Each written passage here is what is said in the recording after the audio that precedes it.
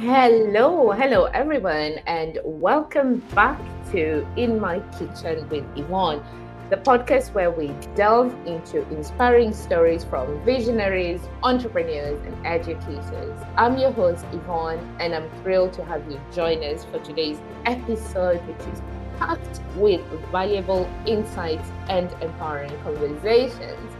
Today, we have our incredible guest, Lynn Swaine. She's a dynamic consultant and a powerhouse based in South Africa. She's here to share her remarkable journey and expertise in leadership, team dynamics, and inclusive work spaces. Welcome, Lynn. Tell us a little bit about you, Lynn.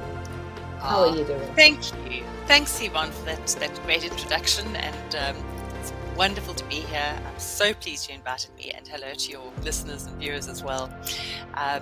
Yes, a little bit about myself. Based in Cape Town, the best city in the world, as far as I'm concerned. And I know it's tough out there for some of you in the cold.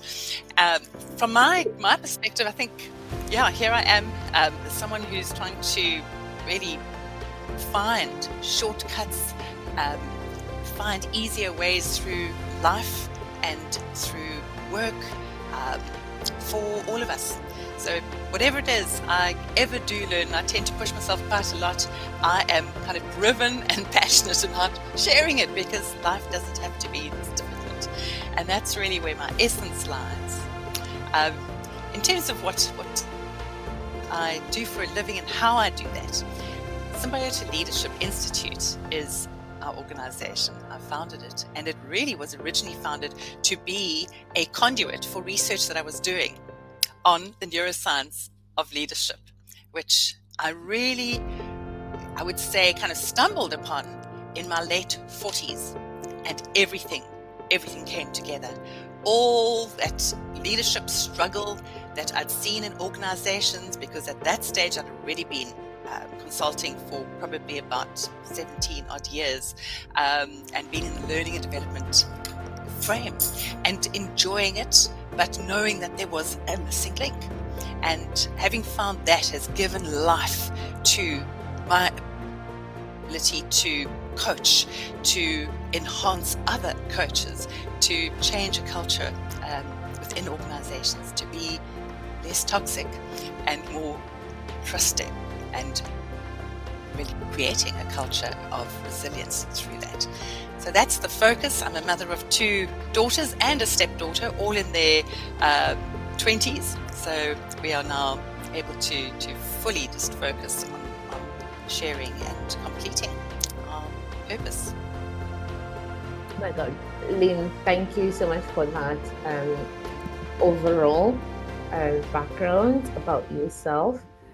And you know what? I'm going to be asking you the secrets to looking as youthful as you do with 20 years as we go further in the podcast.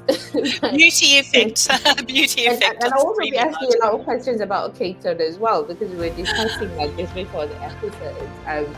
But for now, I would really like, and our listeners as well would really like to know a little bit about your background. So you've got an extensive background in corporate training and leadership skills, and now you're revolutionizing the landscape with Symbiota. Tell us in a little bit more detail. I know you started to get into it there, but could you maybe start by telling our listeners a little bit about your journey into consultancy, and then what led you to your TEDx talk on Trust Revolution? Well, yes. So just as TEDx was a major stretch for me, and let me tell you, it's going to be easier for you as a result of what I'll share, because so much of it is in our heads. But just as I took that step, so I too, as a young person, having had to take on a lot of responsibility as a child, I emerged thinking, I'm going to step out, I'm going to break some boundaries, and I'm not prepared to stay in this limiting space. And to together with that were those self-limiting thoughts. But I decided to take what I could where I was. So there was no money for university in those days for me. What I was able to do was to do a 4-year diploma, for example, in microbiology, because I had an instinct and a love for science. And so that's what I did. I took that as the first step toward being in business, toward being able to enhance life, mine and others. And there I was one day in the laboratory analyzing feces and the next day deciding to apply for a management role. And I was only 21 at this point, but I just thought, just try, Lynn. And I landed up at Coca-Cola, leading a laboratory. So this incredible management stroke leadership career began. And out of that came great opportunities. And I then eventually moved into the pharmaceutical environment, and finally into regional and sales management at a relatively young age, and as a woman, which was in those days not that normal. And so during that time, I was able to gain a sense of how leadership was done, and where there were huge holes, and how easily a toxic culture can arise when it's not a top-down approach to creating a culture that supports wellness in your people. And it was out of that then that I decided to start my own business. I first bought a franchise, and that then developed into a learning and development organization, which did really, really well. And we tried always to challenge what was happening. And in the first organization, we developed a culture of intrapreneurship. So here we are, right, with that entrepreneurial sense of autonomy and excitement of being part of something while being employed. And so that was our first real win. And we took that out to sales teams, service teams, leadership teams, etc. We were nominated for the Age of Innovation award. And so that was really, really great. I then developed breast cancer, and that diagnosis brought me to crossroads and deciding to study coaching. So for 3 years, I practiced coaching, executive coaching, etc. Took and streamlined all of my experience and the then studies that I'd done. And out of that, I got to hear about this neuroscience of leadership. It was a Masters of Science program at one of your universities, Middlesex, really ahead of its time. And it really has been the biggest pleasure to be able to take this brain-based lens out to organizations and now help them build a culture of resilience and trust and ultimately wellness. And that's that has been the consulting journey. Generally about building a culture, and then the how is through empowering everyone from top to bottom. It sounds to me like a lot of it was very much instinct driven. So you seem to really understand yourself from what I'm hearing, and you see the path, and then fearlessly, almost like so brave and fearless, go for it. So it's so beautiful hearing how your journey has been, and the kind of ups and the downs that you've faced as a woman, and then with the terminal illness as well, and just keep blazing through it.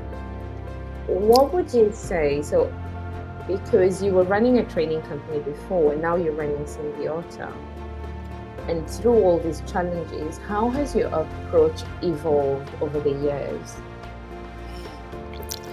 Right, so I just love your insight initially when you said, Lynn, you seem to have an instinct for this, and that it's born probably, and and encouraged out of having had times that were difficult.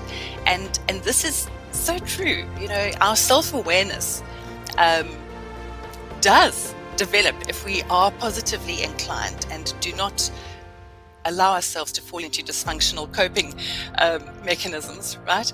We are able to learn so much, and it is exactly that. It's when we've had to pick ourselves up and struggle, we learn ways and means and are hungry and out there and seeking personal development opportunities to grow. And what I love about the resilience curves that I work with is that we kick off with event 1, which is it's really tough.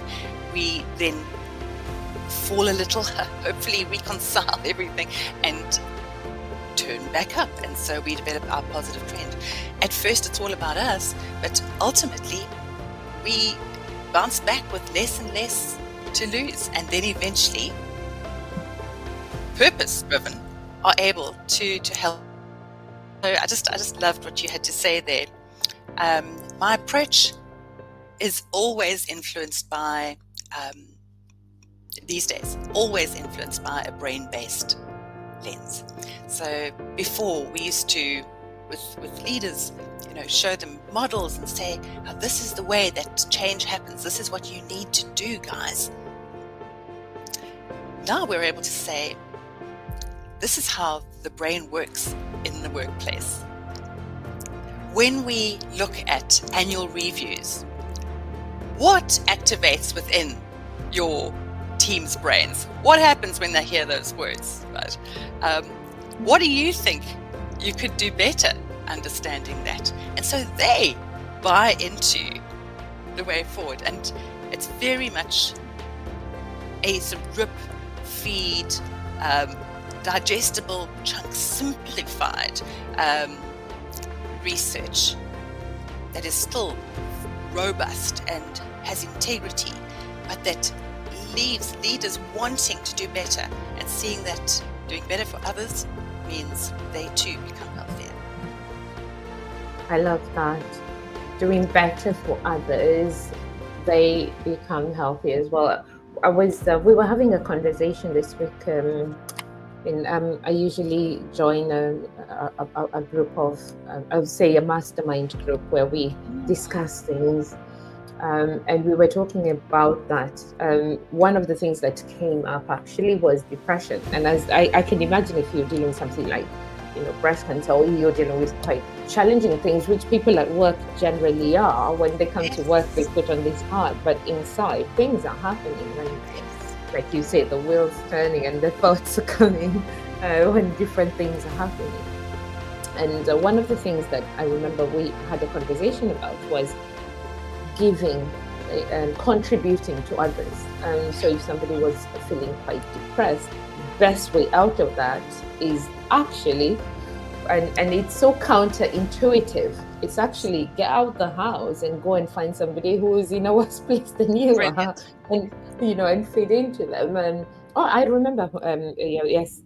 So for example, you could go to a children's home, find some children who do not have parents, and just give them hugs and listen to them. Yes, Yvonne, you're spot on for many reasons. So it feeds into it, but it's in giving that we receive, that saying. Yes. So it's fantastic that we say that, to leaders, actually pour into your people. And then they're going to pour into you rather than expect the other way around, like push. So yeah, brilliant. Yvonne, on that point, if you would allow me, just such a beautiful segue into something that I feel is important for us all to know. And it's little understood, it's little known. So so there we are, right? Feeling down, and obviously it might not be clinical depression that we're in, but let's just use a reasonable scenario of not feeling great. We don't even want to leave the house. We can't think straight. We're feeling overwhelmed, but we decide to get out and go to that children's home or retirement home down the road. And we just start speaking, and that empathy that we then experience raises a hormone within our systems that is not only known as the empathy hormone, but also the moral hormone, trust hormone. Yeah. Oh. It's also released during lovemaking and hugs. So there you are. You mentioned the hugging. Yes. Beautiful. So it raises oxytocin in both parties. So the child on the receiving end from you of that love and that hug experiences a spike in oxytocin, as do you. Now this enables us to, because it's kind of contagious. So in that empathetic state, there are two things that would happen. In a corporate world, you would be able to start building a little circle of trust around you and empathy and inclusion. In that depressed or slightly low state, let's imagine you're in, it lifts you and enhances your thinking, because this oxytocin molecule also allows or modulates the release of the focus and passion hormone called dopamine. And we all want dopamine. Oh. Yes. And so suddenly you're feeling a whole lot better and actually quite a bit more confident and energetic. Absolutely. Maybe you'll go to that coffee shop now as opposed to just going home to your bed. Call a friend, and so on. And so that cycle continues. So, and it's a hormone that heals us, heals our frazzled nerves. So that's the beauty of empathy and giving. Oh, beautiful. That makes so much sense. Is dopamine the one that's normally released when people are exercising as well, or moving quite quickly? Is that the same hormone? Part of the cascade. And dopamine it's very similar to cocaine in structure, but it's legal. That makes you feel incredibly good. So you can take a legal cocaine. Legal. You can manufacture it yourself. I've never done drugs, so I don't know how it I can imagine. But I imagine if it feels the way, this week I've upped my exercise regime. Like when you exercise regularly, you and we're going to go into that because I really want to discuss that your youthful secrets. We're going to be extracting everything out of you, Lynn. Not much on that side. We're getting all your brain and your neuroscience thinking now, and then after that we're going to go into your secrets of youth, because we have to find everything today for our listeners. So my exercise, I noticed I had come to a plateau. For some reason, we're not going to say age here when we're not discussing age. We all know we're all 16 with a few years of experience. There you go. I like you. As a woman, as we get older, I think it happens with men as well, because I think they get dad bods, don't they?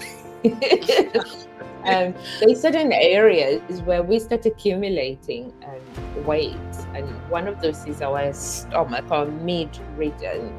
And try as you might, I go to the gym almost every single day. I just could not shift. So I was like, okay, up we go. We're getting a personal trainer. And that was the thought. You're looking good. That was the thought. So I put an ad in Bar. So in the UK, there's this, it's like a Yellow Pages kind of thing online. And lo and behold, somebody called me. They came round to the house and they came with this huge equipment thing, told me to turn off all the lights, come downstairs with only sports bra and tights. I was like, well, hold on a minute, this is not personal. I am going somewhere with this. Oh, Yvonne. Anyway, so it turned out that they had what they call a body composition monitor. Okay. And it needs the darkness in which to read everything that's going on. Okay. Quite relief. It's an adult show, right? Now the thing though, I mean, I'm going a little bit out of what we're talking about. You forgot to tell me to tie my hair, and I usually have my hair this way. So when we did the whole thing, I looked like alien because my whole head and neck looked this big because it doesn't distinguish. It just throws the thing. Oh my gosh. Anyway, no, it's okay. So we climbed on this thing, and it then makes you turn round, and then it gives you your body composition. And from that, he said that so your body composition is okay. What you need to do more is strengthening exercises. So as because I was told to do strengthening exercise, that's all I needed. I didn't go ahead with physical training after that because I exercise anyway. But this week I've been doing a lot of strengthening exercises, so I've been having a lot more dopamine. That's a challenge, isn't it? I mean, whenever we challenge ourselves, and it sounds like you really have been. It's not easy Zumba anymore. No, it's not just Zumba now. It's body fat. And it hurts. But there has been dopamine, and you're 100% right, Lynn. I do feel like I am on cocaine. No, exercise is incredible. Yes, it really is such a stress reliever, and we tend to always put it, to the bottom of the list when busy, especially as an entrepreneur. So much going on. But yes, well done. I think that's incredible. I'm feeling really fine. I was coming. There's a long-winded way of asking. When you're doing your training, what are the ways that you encourage them to have this cocaine in the workplace? No, we've got to be careful now. This legal cocaine. Yeah. So of course my knowledge is very limited to the leadership aspect. But when it comes to exercise, and I'm coaching someone around that, most of our issue and challenge lies in the getting up every day and making a habit of it. So I concentrate more on that. It is about having a goal that is not outrageous. So Yvonne, in your case, you obviously have a figure in mind, or if it's a weight loss, or if it's a centimeter loss, or whatever it is, you've got something in mind. And then to say, right, well, that's the end goal, but what can I reasonably expect with a little bit of a challenge in it over the next 3 months? And then what am I going to do about it? So bring the goal, the end point, the measure closer to you, because the brain likes that. It'll work toward that. And every time you think, and this is, of course, you probably have all of this down pat because you coach. Right, I know about that, Lynn. I mean, my goal is to be 16 again, so. Yeah, exactly. Now we have to really help you just normalize. But so every time you visualize that, Yvonne, you're visualizing your year from now, Yvonne, but thinking about your 3-month measure, your brain doesn't know any better and imagines that you are the Yvonne you picture, and then it gives you your dopamine release. It rewards you ahead of your goal every time you're very clear. And this is why it's sometimes important to kind of, maybe you have a picture of, and we're not allowing you to hope for 16, sorry. No. So you have a picture that is kind of reasonable, right? And but at least in your head, or maybe you're in your bikini again up our garden route here in South Africa. There we go. Yes, that would be great. Yeah. At 16, no. 20. So that's the issue now, and then creating a habit and stacking those habits, right? So that you're going to gym for a coffee and then a class. That's how I do it. I love it. Nice, So nice. Is the coffee the reward before the class, or it kind of is? Yeah, for getting there. It's my first step. I got there. Now starts the next, and of course the reward after that will keep us coming back. So it's my long-winded way of answering your question. No, I love it. I really love it. So you give yourself, so you have your big goal, right?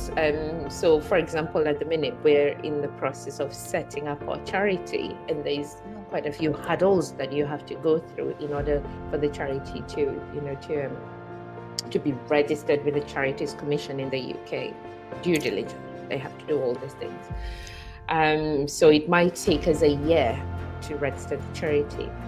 So what we could do in place as we're going through, because there will be hurdles that we have to climb, isn't it? But this is the end goal. So we have to set ourselves little steps that will get there. So once the charity is set up, it will be doing this. What could we do in the meantime that will help us feel good about this to get there? And I like your analogy of, I'm going to the gym, but I love a coffee. So I'm going to go and have my coffee, and then I go to the gym. You know what, Lynn? I'm going to steal that, because I'm always late for my gym class. There you go. Absolutely. Make it a latte. Vanilla latte. With sweetener. Trying to cut off dairy. I once met an investor, and they were having a turmeric latte. I might try turmeric. I don't know. I don't know. Good. Yeah, it's good. Good for menopause, but I doubt that you're there. Well, let's not talk about that. The way I'm sweating at the gym at the minute, anything is possible. So after the gym class, you then reward yourself. So you could, for example, I could reward myself with fish and chips. Well, Yvonne, the reward that you get from going to gym, from a brain perspective, is so good. Don't you feel that you've hit that? Then it becomes more. It's the feeling of it, the feeling after you've achieved the miniature goal. That's right. You feel. So it's basking in that feeling, enjoying that feeling, maybe even having a walk home. Yeah, wow. Make it addictive. I love that. I really love that. So, speaking about the mind and speaking about the brain, I really would like to get into your TEDx talk. But before we get there, I want to ask you a question. So, a lot of the work that we do, we deal with the mind and we deal with emotions, because we talk about emotions actually being the fuel for everything that we do in life. And I've always been curious about this mind-brain connection. What would you say? What is the mind? And how is it different from the brain? What's your opinion? So there are so many different thoughts on it. What we believe, for the purposes of the workplace, for example, is that the brain is an amazing organ, and it has learned to default into biases, default into negativity, because it first is needing to protect us, right? So our brain might just as well still be living in caves as we once did, and at the rustle of a bush go into that fight and flight. Everything's killing us, isn't it? Because we didn't have what do you call them? These bells that show people their face and things like that. Exactly. Yeah. So our brain still carries all of that. That's there.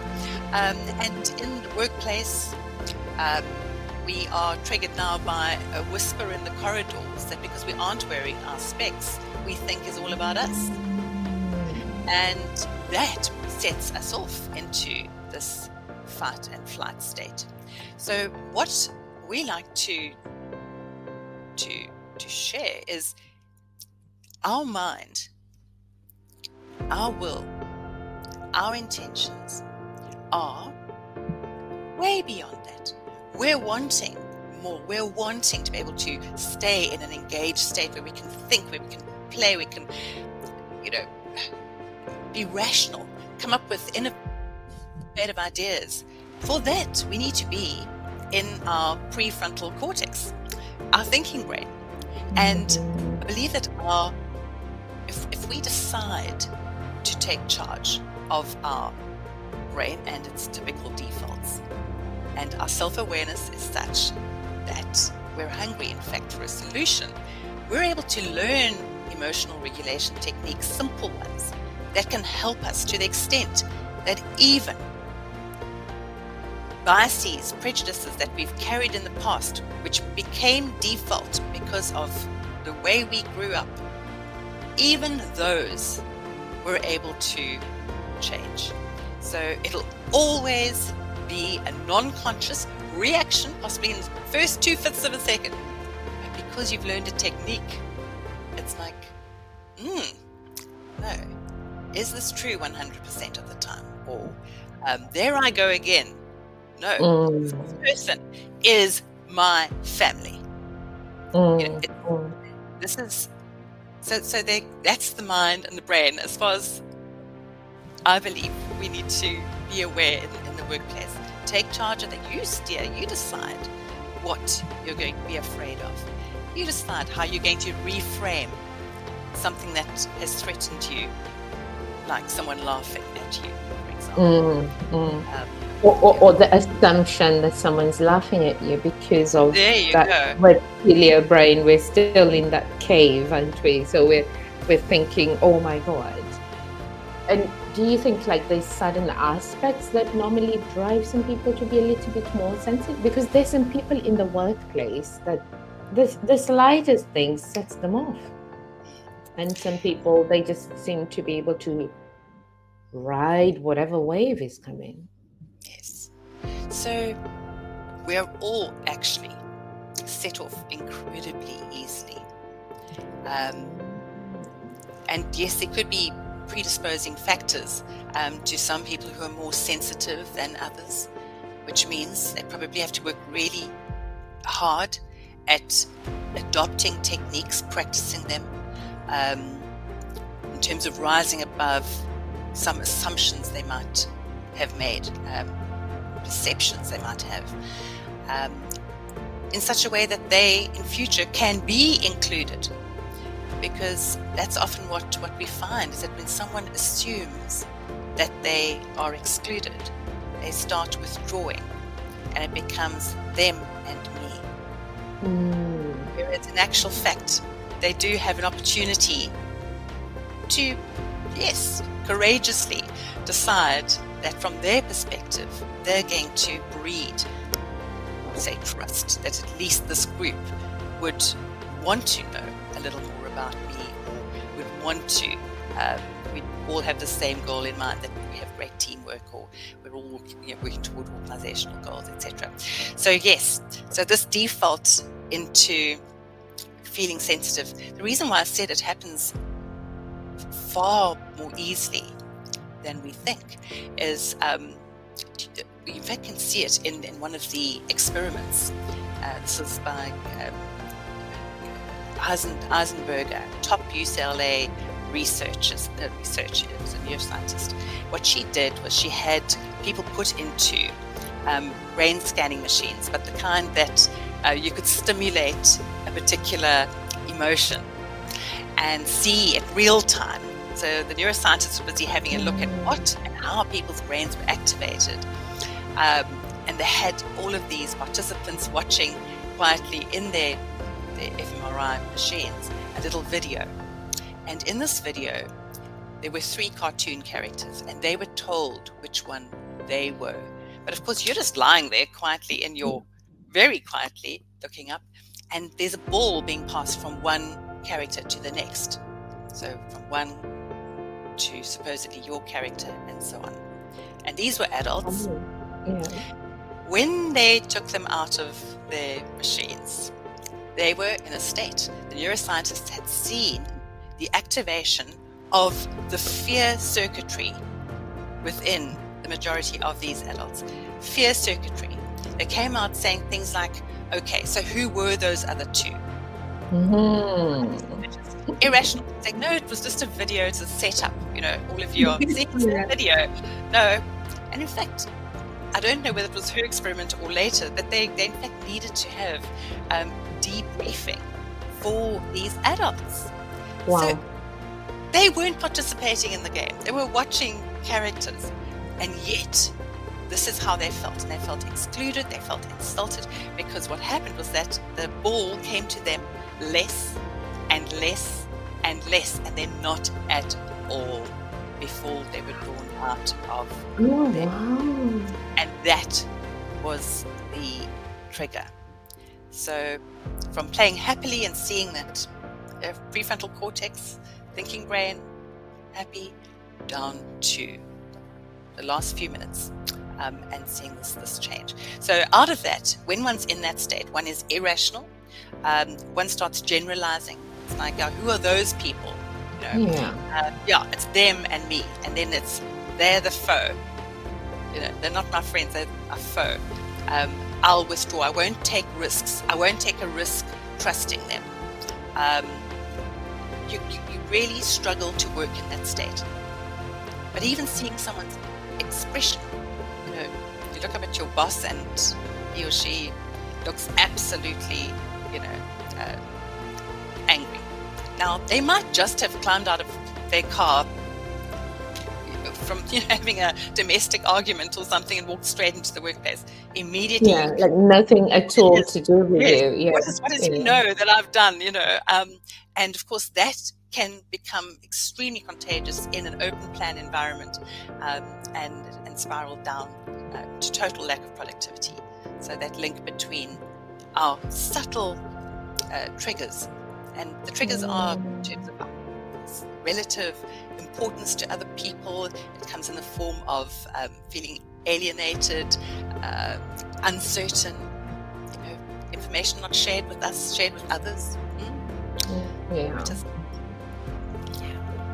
What's that? You know what? That is so eye-opening, isn't it? As in, we link our identity to something, even something that has nothing to do with us, but because somebody has said, this is you, this is your identity, you're this cartoon, we latch onto that identity, and then we then play the part of that, right? So the ball, we're afraid of being left out of this social situation. We're playing together, we're included, and then now we're not being included as much, and then it's completely withdrawn from us.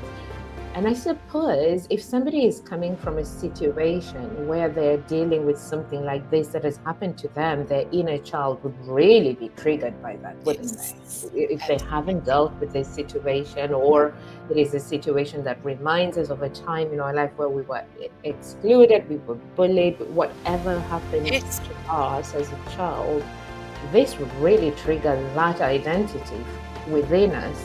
And especially because I hope they did some, what do you call it when somebody has gone through some trauma to deal with that afterwards? Debrief. I hope they had some debrief after this experiment. Can you imagine a few adults dealing with a lot of trouble afterwards? But it explains a lot, doesn't it? Like you say, a boss could be coming in to work, and a boss is actually an identity, it's a representation. That person is just a human being. Right. And if we have this horizontal relationship, it's not going to be as bad. But if we've been brought up in vertical relationships, the boss means so much to us, don't they? And who they signify, so they could signify a father, they could signify a mother, grandmother, whatever we've grown up with, and we have a vertical relationship with them, and then they come and they tell us off, right. So it takes us right back to when we were that little child, being told off by, in this vertical relationship. Really interesting stuff here.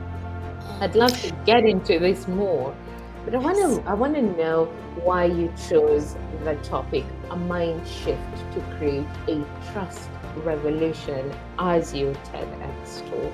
Tell us a little bit about what motivated, what inspired your talk. I'm really curious. Yeah. Well, firstly, I felt as though I had been privileged enough to, in life, have experienced perhaps not having trust easily, not being deemed trustworthy because of where I had been placed as a child in a children's home, right? So it was, and that does come into the talk. Sort of overnight, your life changes. At the age of 9, especially those vertical figures, forever. But out of that came a sense of, right, well, this is way before I knew about neuroscience, and I think many people listening have had to do the same sort of thing. It's like, okay, it's not like I have everyone around me helping me up. I better do this for myself. And I set my sights on a goal, and along the way, I had rejections, further rejection. In other words, from a high school that I really wanted to go to. No, they rejected me because they saw that I was in a children's home. They didn't want to compromise anything within the school. And as a result, I had to get back up again. I was only 12 at that point. But, again, write a letter. And I'd trust that principal would read, would see the plea, would see my now new marks, and make a decision like that. So all of that, having to fight to be considered trustworthy, and the internal work it took to trust others again, led me to a real interest in the workplace, in how to develop and breed trust, but accelerate it. I mean, we don't have forever. And we do possibly have those figures who we need to defer to, or who control our salaries. Our brains perceive them as a conduit to either life or death. That's the brain. The fight or flight that you talked about earlier. Exactly. And we can't afford to consistently be subjected to that. So when I looked at the neuroscience of leadership and sales and service and everything that we do in the workplace, it requires us to see how we more effectively can create an environment of trust, whether it's with our clients, whether it's with our colleagues, and where teamwork is incredibly important, whether we're looking at ways of creating an upward mobility for ourselves. It's a skill that everyone needs. And I then, as a result of the studies, was able to pull together a way in which we can intentionally go and build trust. And I thought that I'd then share that idea. Obviously building and drawing from researchers who have done all of the first-hand, robust research, but draw for the sake of organizations. And this is how we train people within the organizations. There are models and tools that are built and backed by neuroscience. I thought, right, it's time to share this one idea with whoever needs it. And what better opportunity than TED Talk? So that is what I first felt. I then sat at a lunch last November with an amazing woman, Carol Constant. And I think, Yvonne, you're familiar with Carol Constant as well. Yes, she is part of my mastermind group. So we usually, she's an amazing woman. She's done her own TED Talk as well, hasn't she? That's right. And her story is brilliant. Yeah, it's wonderful. So she came out from, I think it was Czechoslovakia at the time, and sat down at our table at a beautiful wine farm here in Cape Town for our little Christmas party. And she said, "So, what are your goals?" to everyone around the table for next year? of course, by surprise, it was only November, but of course, most of us are coaches, so we should really have one at hand, right? And we said, well, what was yours? And she said, it was to do a TED talk. And I said, I did it. I said, how did you do it? Wow, the courage, she did it. Yeah. And against many odds, and had something to share. And she said, so what are yours? And I said, you know what? I've always wanted to do it. I'm going to do it this next year. And yes, fortunately, I just kept trying to find out how it all worked. Carol was amazing. She had streamlined that process, how to get to be accepted on stage. And then I had her and Beatrice, part of TEDx Veneta Women in Namibia, being the most brilliant coaches, just nurturing, helping, reading, editing, scripts. It's a far more nurturing process than we think, and that's also something I want to encourage everyone here to consider. A lot of us have some really great ideas born out of our own experience, as well as what we've been able to pick up. So that's what it is for me. It's having had an interesting background. That is a privilege. Having had the opportunity of studying through Middlesex University, major privilege. Something that is cutting edge. I have got to offer this back to those who need it. Oh, brilliant. And I love the fact that you embody it as well, saying, coming from the experience that you have come through, so you have learned how to be resilient, and I would imagine you've learned how to do it on your own, a lot of it, and from the sounds of it, you've had some really good mentors as well, from your school life, as well as mentors and coaches like Caroline guiding you to this, to do the TED talk. And now, where can people find your TED talk if they would like to listen to it? We know what it is, but just remind us what the heading of the TED talk is and where people can go to find your TED talk. Right, wonderful. Yes, so you are able to go straight into YouTube or directly to the TED platform. But YouTube, it will say Lynn Swaine, that is Lynn. Surname is Swain. And you could say TEDx. In fact, I think what you need to say is, if you really are stuck, it will probably come up with a mind shift. This is the title. A mind shift to create a trust revolution. A trust mind shift to create a trust revolution. And it's TEDx Veneta Women. It was the local venue. So TEDx Veneta Women. Fantastic. And that's in Namibia, right? Yeah, that was in Namibia. I went off to Walvis Bay, and then it was just a brilliant experience, I must say. What a warm audience as well.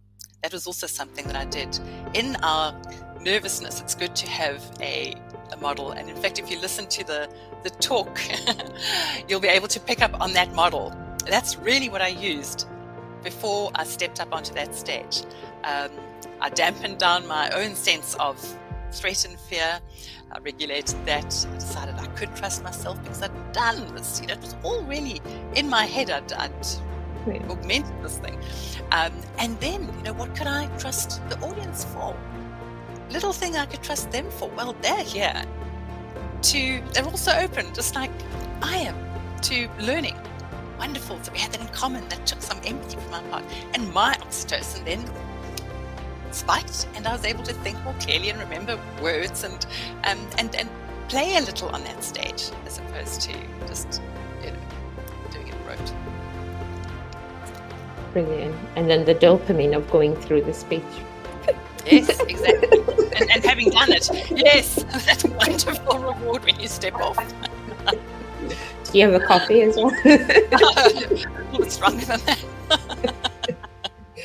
Oh, brilliant. I love it. I love the way your whole life's journey really has been that stepping stone to everything that you're doing now. And it's so authentic. It really comes through. It really shines through.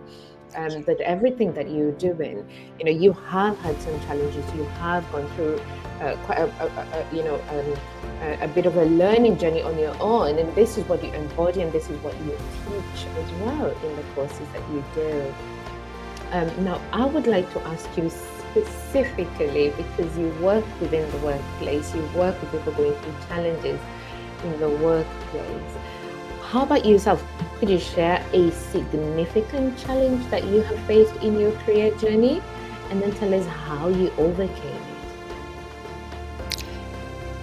Well, it is actually around wellness, so I'll mention this.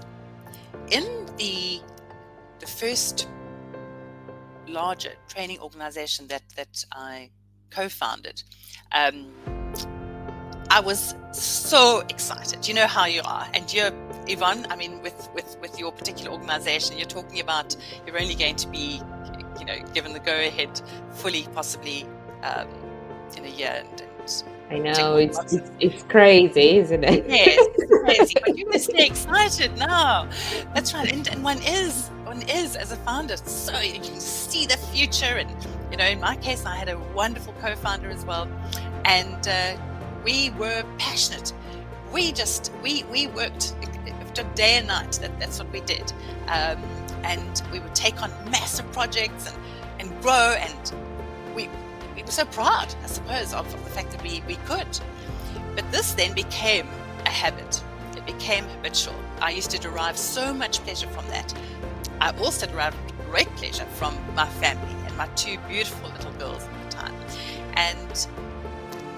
But I didn't prioritize my health, going for checkups, mammograms, those kinds of things. And in my last year at the organization, I started feeling nauseous all the time. I would have migraines every day.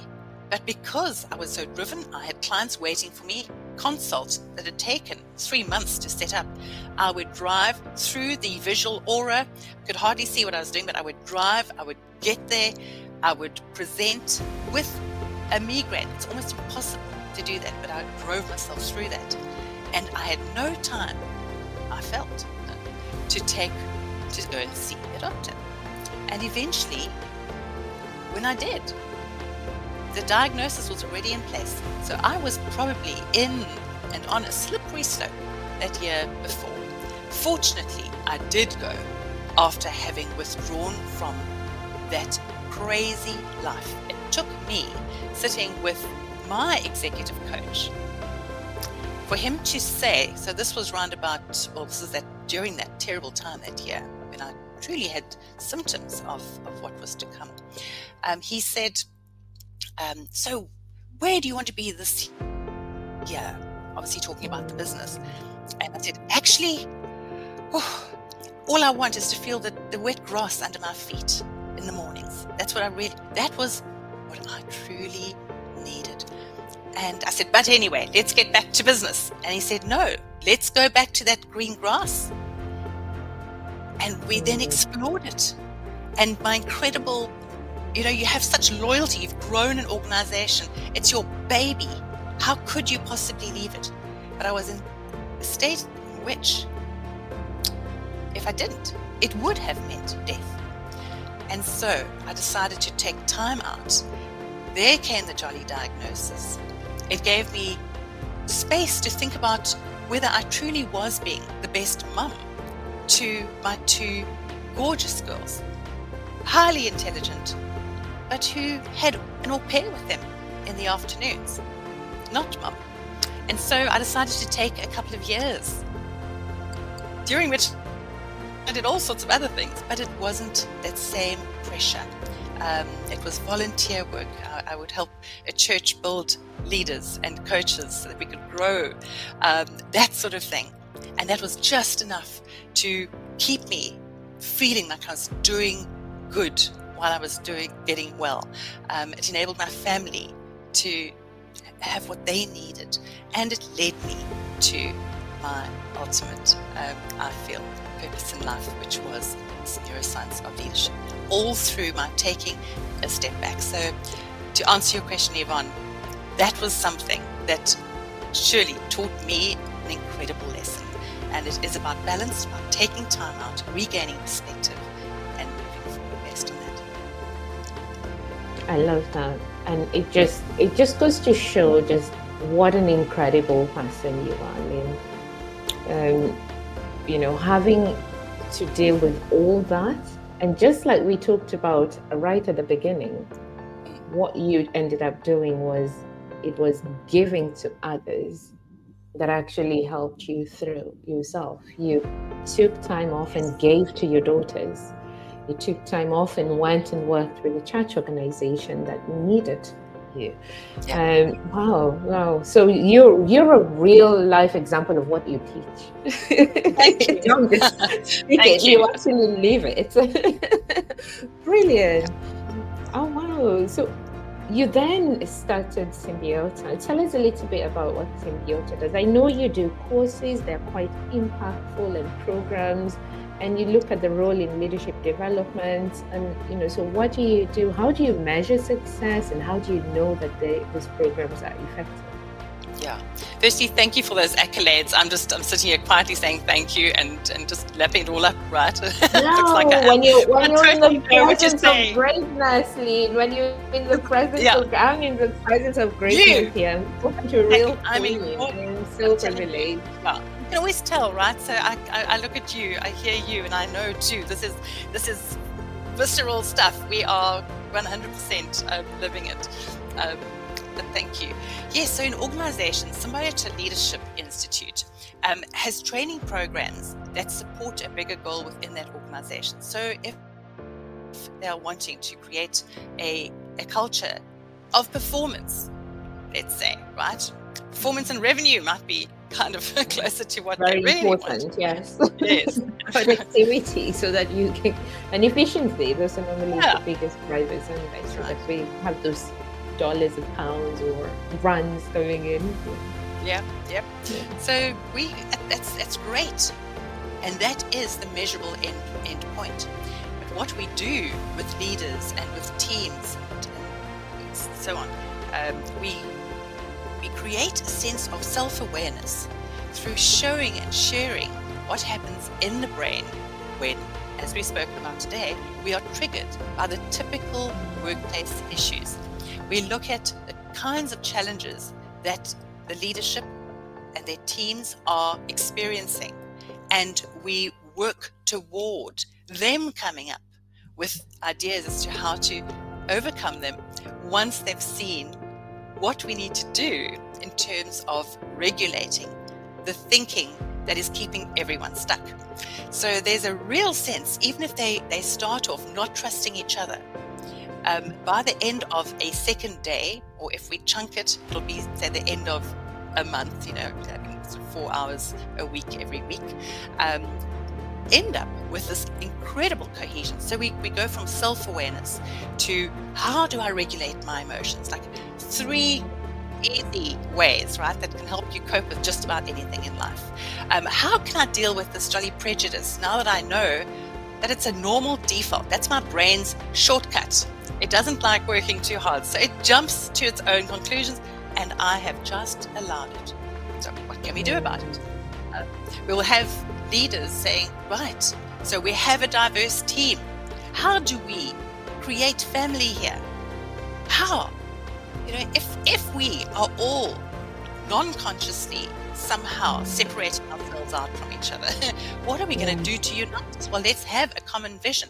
Let's truly connect. Let's get, in the minute you start seeing each other as human beings, all the same needs, the same triggers, that transparency leads to more and more and more closer connections. Before you know it, everyone is feeling happy, connected, trusted, trustworthy, rising to expectations, and so it's about that. It's about then fine. So how do we actually intentionally create this trust? What does it mean? what will it look like? And then we go into a sort of a change fitness scenario, because even having these initial goals is part of change fitness. So yes, we're looking to organization change, but how do we coach our people then to become resilient? How do we coach them, as opposed to annual reviews using the old key performance indicators, which frighten everyone, and just is full of judgment, suppose that you're perceived to be that way. How can we do it differently? And so every individual on the program undergoes an internal transformation. They are better as a result of having been through this process. Not only are they better at work, they're better at home in their relationships. And they love the fact that it's hard science, as opposed to this is what you should do. It's like, now you see this, what does it say to you? What are your insights, and what do you want to do about it? So that is, we have resilience programs, trust programs. We have mainly leadership programs. How do you create a culture of performance and wellness? Sales teams, how are you unlocking in your clients what you need to through first taking charge of your own brain, which is your way of success before you've even walked in, gone into your Zoom screen. You have put barriers in place that are precluding a successful outcome. So there's just, it's generally the same process that we adopt, but with measurable outcomes that are appropriate to what it is that they do. So from a sales perspective, they might say, right, one of them might just, because they're all their own goals, but under a greater umbrella, they might say, I have 3 clients who are so intimidating, I've shied away from going to see them. Well, within the next 6 weeks, post this training program, I want to go and see these individuals using my newfound skills and assess the outcome. And invariably, they have a basic revenue based outcome. So there's that. Leaders would look at presenteeism. They'd have a measurable goal. So be measured. Oh, that's brilliant. So it all comes from a self-awareness perspective, understanding yourself, understanding what triggers you, understanding. And I love that as well for the leadership, because it gives them something tangible, being transparent. It's quite counterintuitive sometimes, isn't it? When the heads of business, when you're thinking, if I share or if I'm too transparent, am I going to be sharing too much with my people? But like you're saying, it actually does the opposite. It builds trust. It helps them have a common shared vision, something they can all gravitate behind, brings everybody together. And then I like the fact that you then go into the individual parts of the business. So that is brilliant. Thank you so much, Lynn. What I'd like to do in this last part of the session, though, sorry. Tata wants to join the conversation. Hi, everybody. So we want to. Somebody was. He wants your attention. I think. Right. So he's very protective over that door. Like as soon as he hears the gate, he just goes.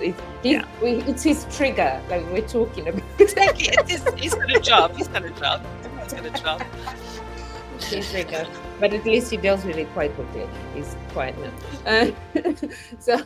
So I would like us to go into this quick fire bit where I want us to uncover your secrets of youth. We did talk about this. We said by the time you have rings, everything. In addition, you mean to having a filter on my screen, right? You don't have a filter? No way. I've seen you without no filter. I know you're hiding the truth here, but we're going to get it out of you later. Oh. Okay, so let's go into a playful part of the podcast. I quite enjoyed it. Most guests really enjoy this, and we want to find out a little bit about who Lynn Swaine is, so the personal side of you. And I'm going to ask you some rapid fire questions. No thinking. Got to say the first thing that comes to mind. Okay, right. Don't worry, we'll keep it quite kosher. Last question. What's your favorite guilty pleasure food?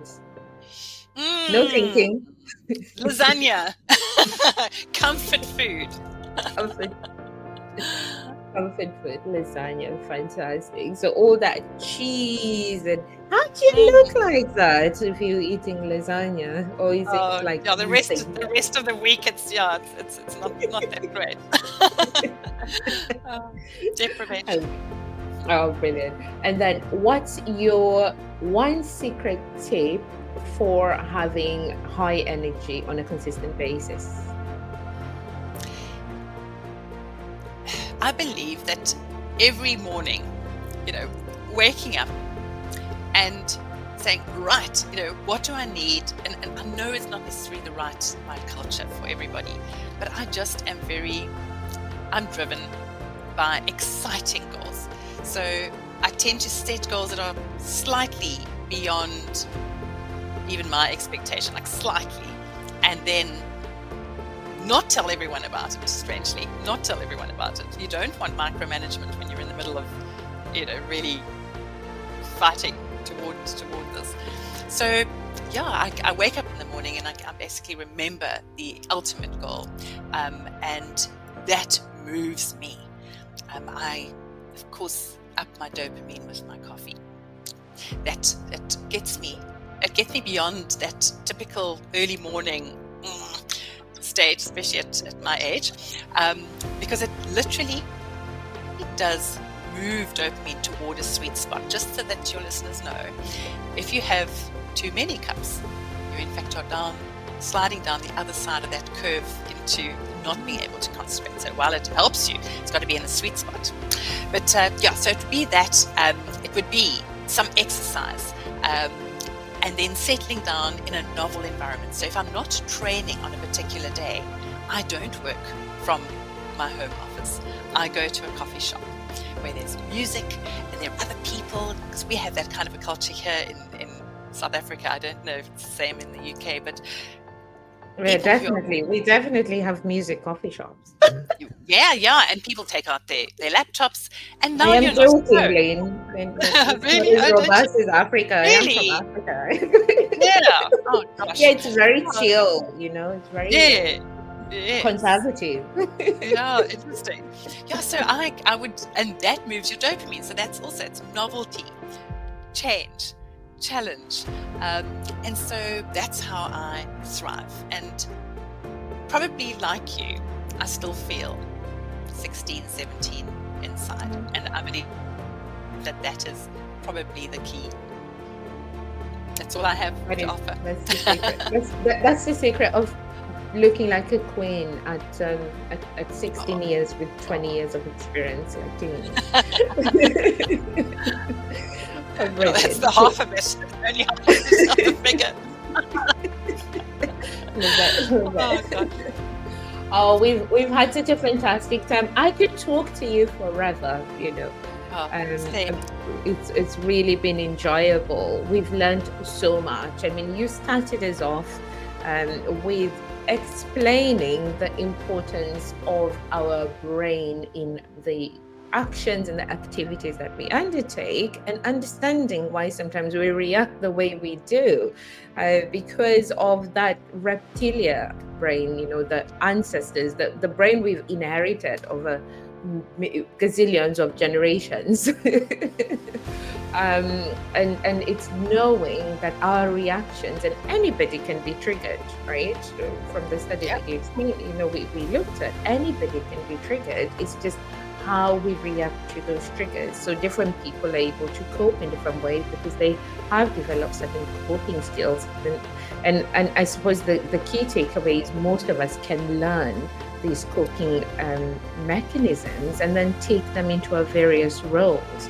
And the importance of leadership, being aware of this.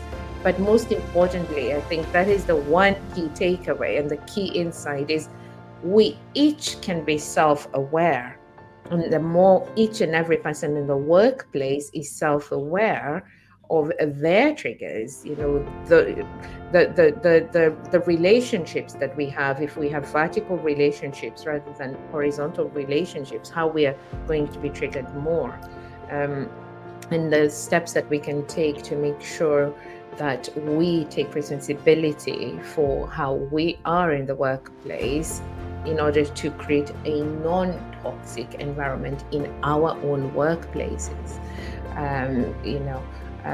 so that we have I suppose, if I can say this, Lynn, if it's okay, so that we can have the utopia that we want in our workplace. Always dream, yes. Yes, so really, really important. So thank you so much, Lynn.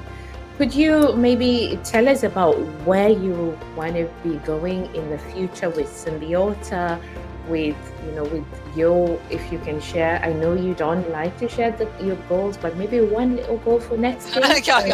The one that we are allowed to know. Don't micromanage me. I totally get where you're coming from with not sharing the dream as it's germinating, because sometimes people will crunch it up. People can be weeds to our dreams if we're not careful. We share our dreams. So I totally echo that, but maybe that little one that we're allowed to. Absolutely, yeah. This is completely different. Yeah. So Symbiota Leadership Institute is on the brink of expansion that needs to include the UK and the Greater Europe. So I am so happy to be on your podcast with you, because you are really part of that incredible road, that journey. So yes, we're wanting to develop facilitators both in Europe as well as elsewhere across the world, and it's time to really spread the message. And I think that, interestingly, this TED Talk has led me to that sense of a need to do this, because we were right. People are desperate for that kind of information. People are struggling in lack of trust. They're struggling for lack of skills to develop trust. And trust is core to income.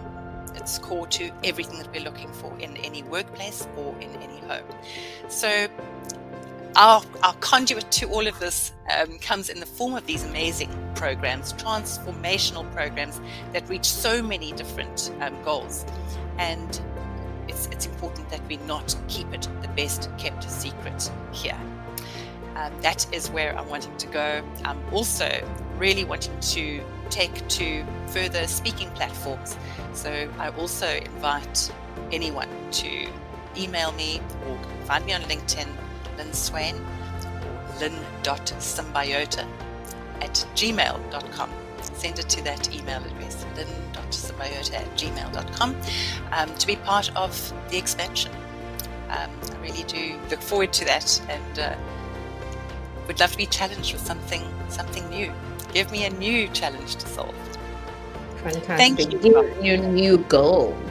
Lovely. Thank you so much. We've been having an insightful, valuable conversation with Lynn Swaine over in the beautiful area of Cape Town, which Lynn has invited me to go to, and I would go there in a heartbeat, especially in winter. Yes, absolutely.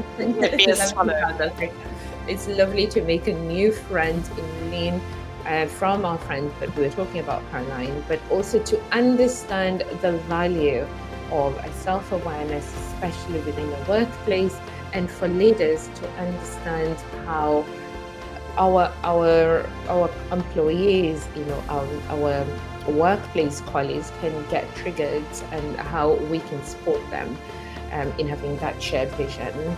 So thank you so much, Lynn, for choosing to spend your valuable time with us. I know you're such a busy woman, really successful, and for you to choose our platform and to come and spend your valuable time in means a lot to us and our listeners. And I would really encourage our listeners to go back and listen to this episode, listen to what Lynn has shared with us, some really valuable insights that we can start putting into our life straight away. Yvonne, can I please just thank you and to say it was a total, I don't want to say privilege, it's so overused, but really to be here with you. You create such rich conversation, and thank you. You truly are wellbeing champion, and out there for all of us, and just really allowing us all to learn from each other, and I've learned from you. Thank you very, very much, and thank you to your listeners and your viewers. It's been a very special time. Thank you so much. And for now, really encourage our viewers to have a look back at this episode and follow us at In My Kitchen with Yvonne. And we look forward to hosting our future episodes. Our next episode, we're going to be having the lovely Georgia, another powerhouse woman, who will be coming to share her experience as a startup founder, some of the challenges she had, and some of the ways she has found to cope with them. And this, our well-being podcast. So for now, we just want to wish you a lovely day. And as you know, keep showing you some TLC today. Bye for now.